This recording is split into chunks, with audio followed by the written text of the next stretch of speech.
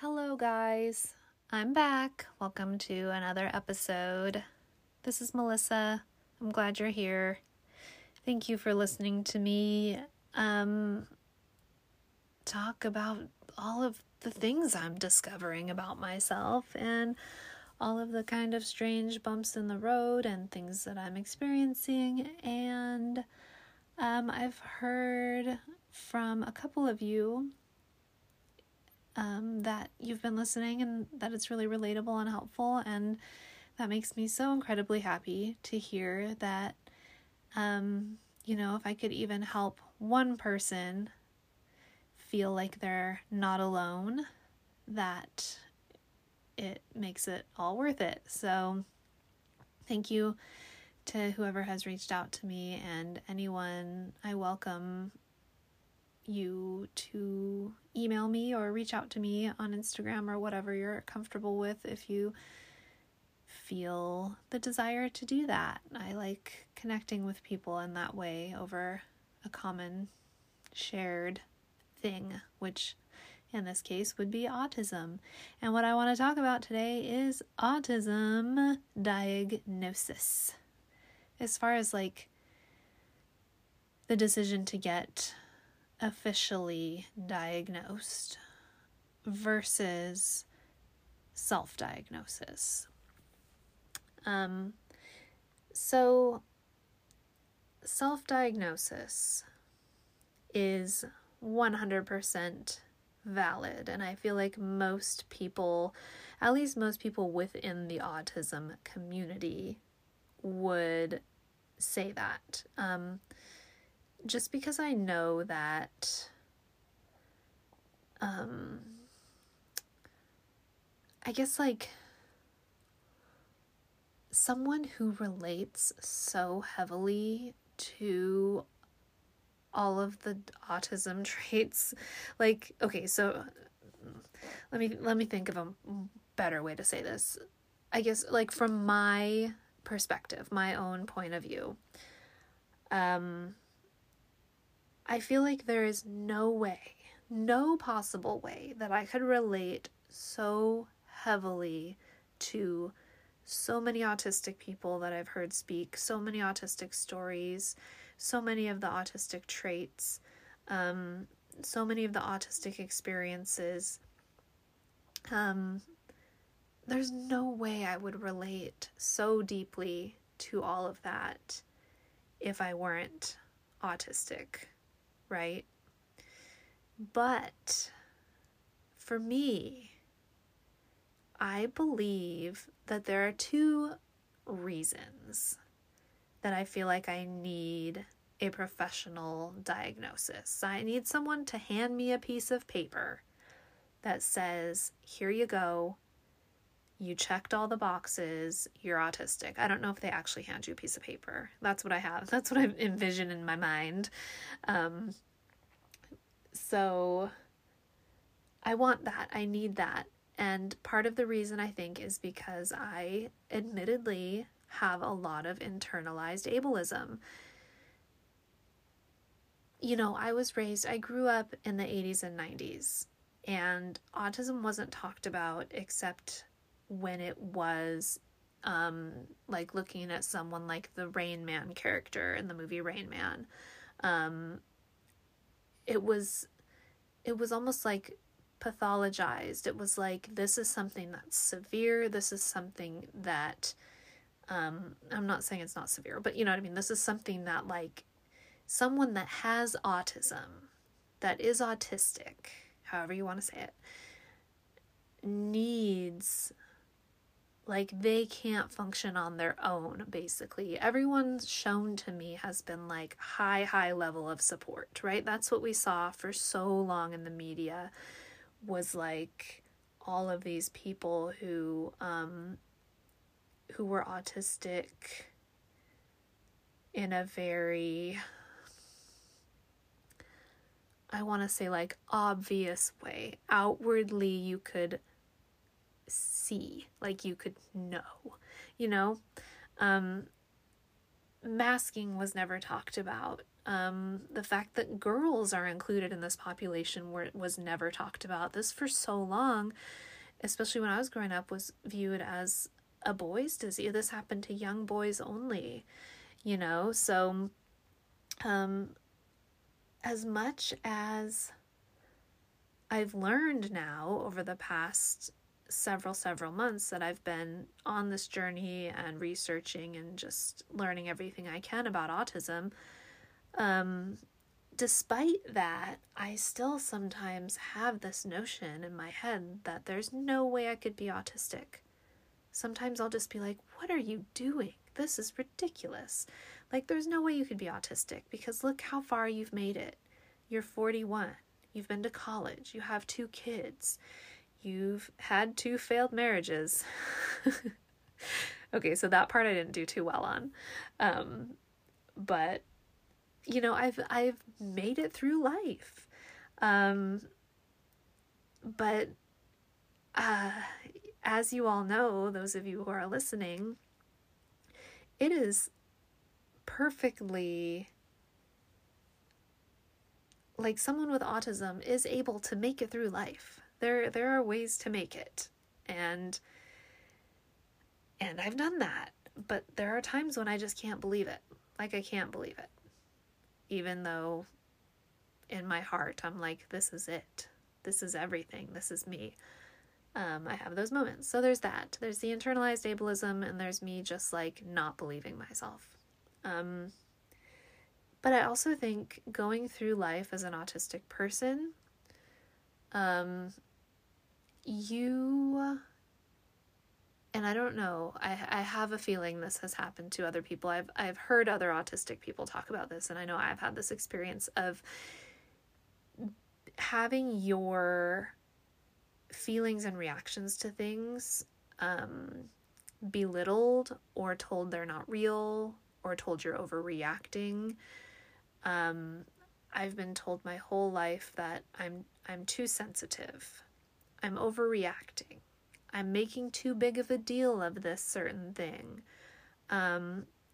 People asking me, like, why do you do that? Why can't you get over it? Why, all of these things that make you feel like the things that you're feeling and experiencing aren't real. That somehow in your mind you've got it mixed up and you've got it wrong. And I think after 41 years of that, I can't trust myself. Even though like in the core of my being, I know this is who I am, there's still all those little voices being like, are you overreacting? You tend to overreact. You tend to be just very sensitive. Maybe this is one of those times where you've just gotten very interested in something. That's another thing. I'm like, am I just interested? I'm just like researching the crap out of this because I'm, but that's an autistic trait in and of itself, is just getting so immersed in something that you cannot stop doing it or learning about it or thinking about it. But yeah, those are the reasons, those 2 reasons, my internalized ableism and basically a whole lifetime of gaslighting, not intentional most of the time, probably almost all of the time by people around me who love me, but just didn't understand me and the way my brain worked. So I'm not blaming anyone, mostly. I think there were some malicious people in my life who took advantage of me or saw that I was a person who could be easily manipulated emotionally or taken advantage of. So to those people, middle finger. But to the rest of the people in my life, people just didn't understand. So I don't think people were intentionally gaslighting me, but I think inadvertently, in a roundabout way, it was happening over and over and over, and that's made it so I've just lost the ability to trust myself, trust the way I'm feeling is real, and so yeah, those are the reasons that I decided to seek a diagnosis. I am personally going through a place called GRASP. It's GRASP. And I believe their website is grasp.org, and I can put that in the show notes, because another reason why a lot of people don't get diagnosed, there's a few reasons, but I feel like the top 2 reasons are, for one, in the United States especially, you have to pay out of pocket for an autism diagnosis if you're an adult.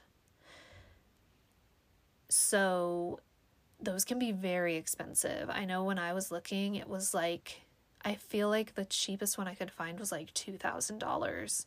Most of them were $3,000 or $4,000 to get an assessment appointment. So there's that. There's the financial end of it. I think in the UK and overseas it is covered, but you have to wait. I think a lot of people that I've heard talk about it overseas,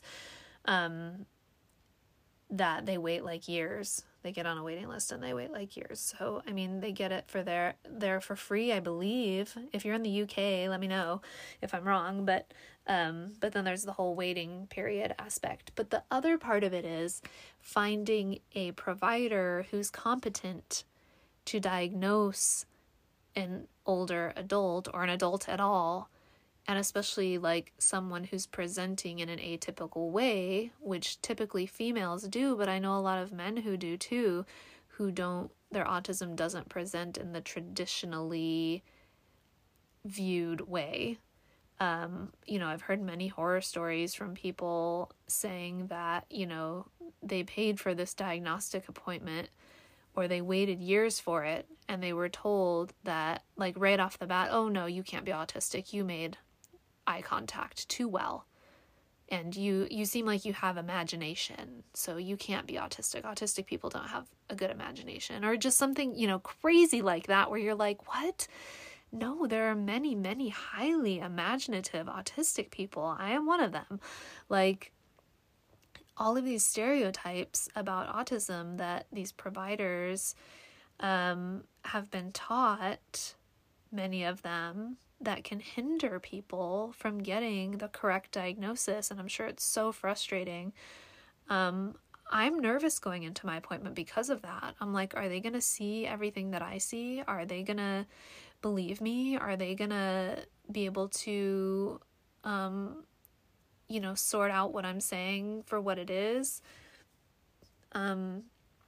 This place does specialize in diagnosing adults and is familiar with the different presentations of autism. It says so right on their website. So that made me feel a lot better about going there, because it seems like they're experienced and they know a lot about autism and how it can present differently in different people. So that makes me feel a lot better about it.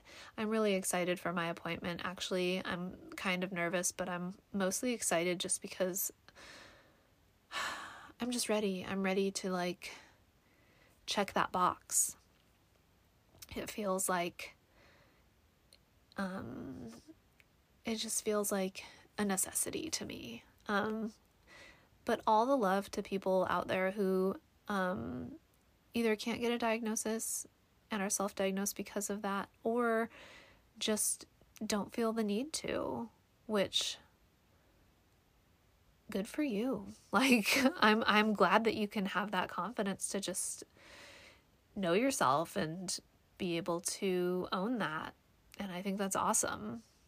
Because this isn't something that someone chooses to just put on as a fake thing. I don't believe that anyone would claim to be autistic, especially if they're not trying to get anything out of it. I don't know. I feel like the only thing you could really, I don't know what you could get out of it. Maybe some people get to go on disability. I don't think that's a thing that's that's an incentive, really. I don't know. I don't know why someone would fake this or would claim to have autism when they didn't. It's not a shiny thing to have. It's not something that people look at and marvel at.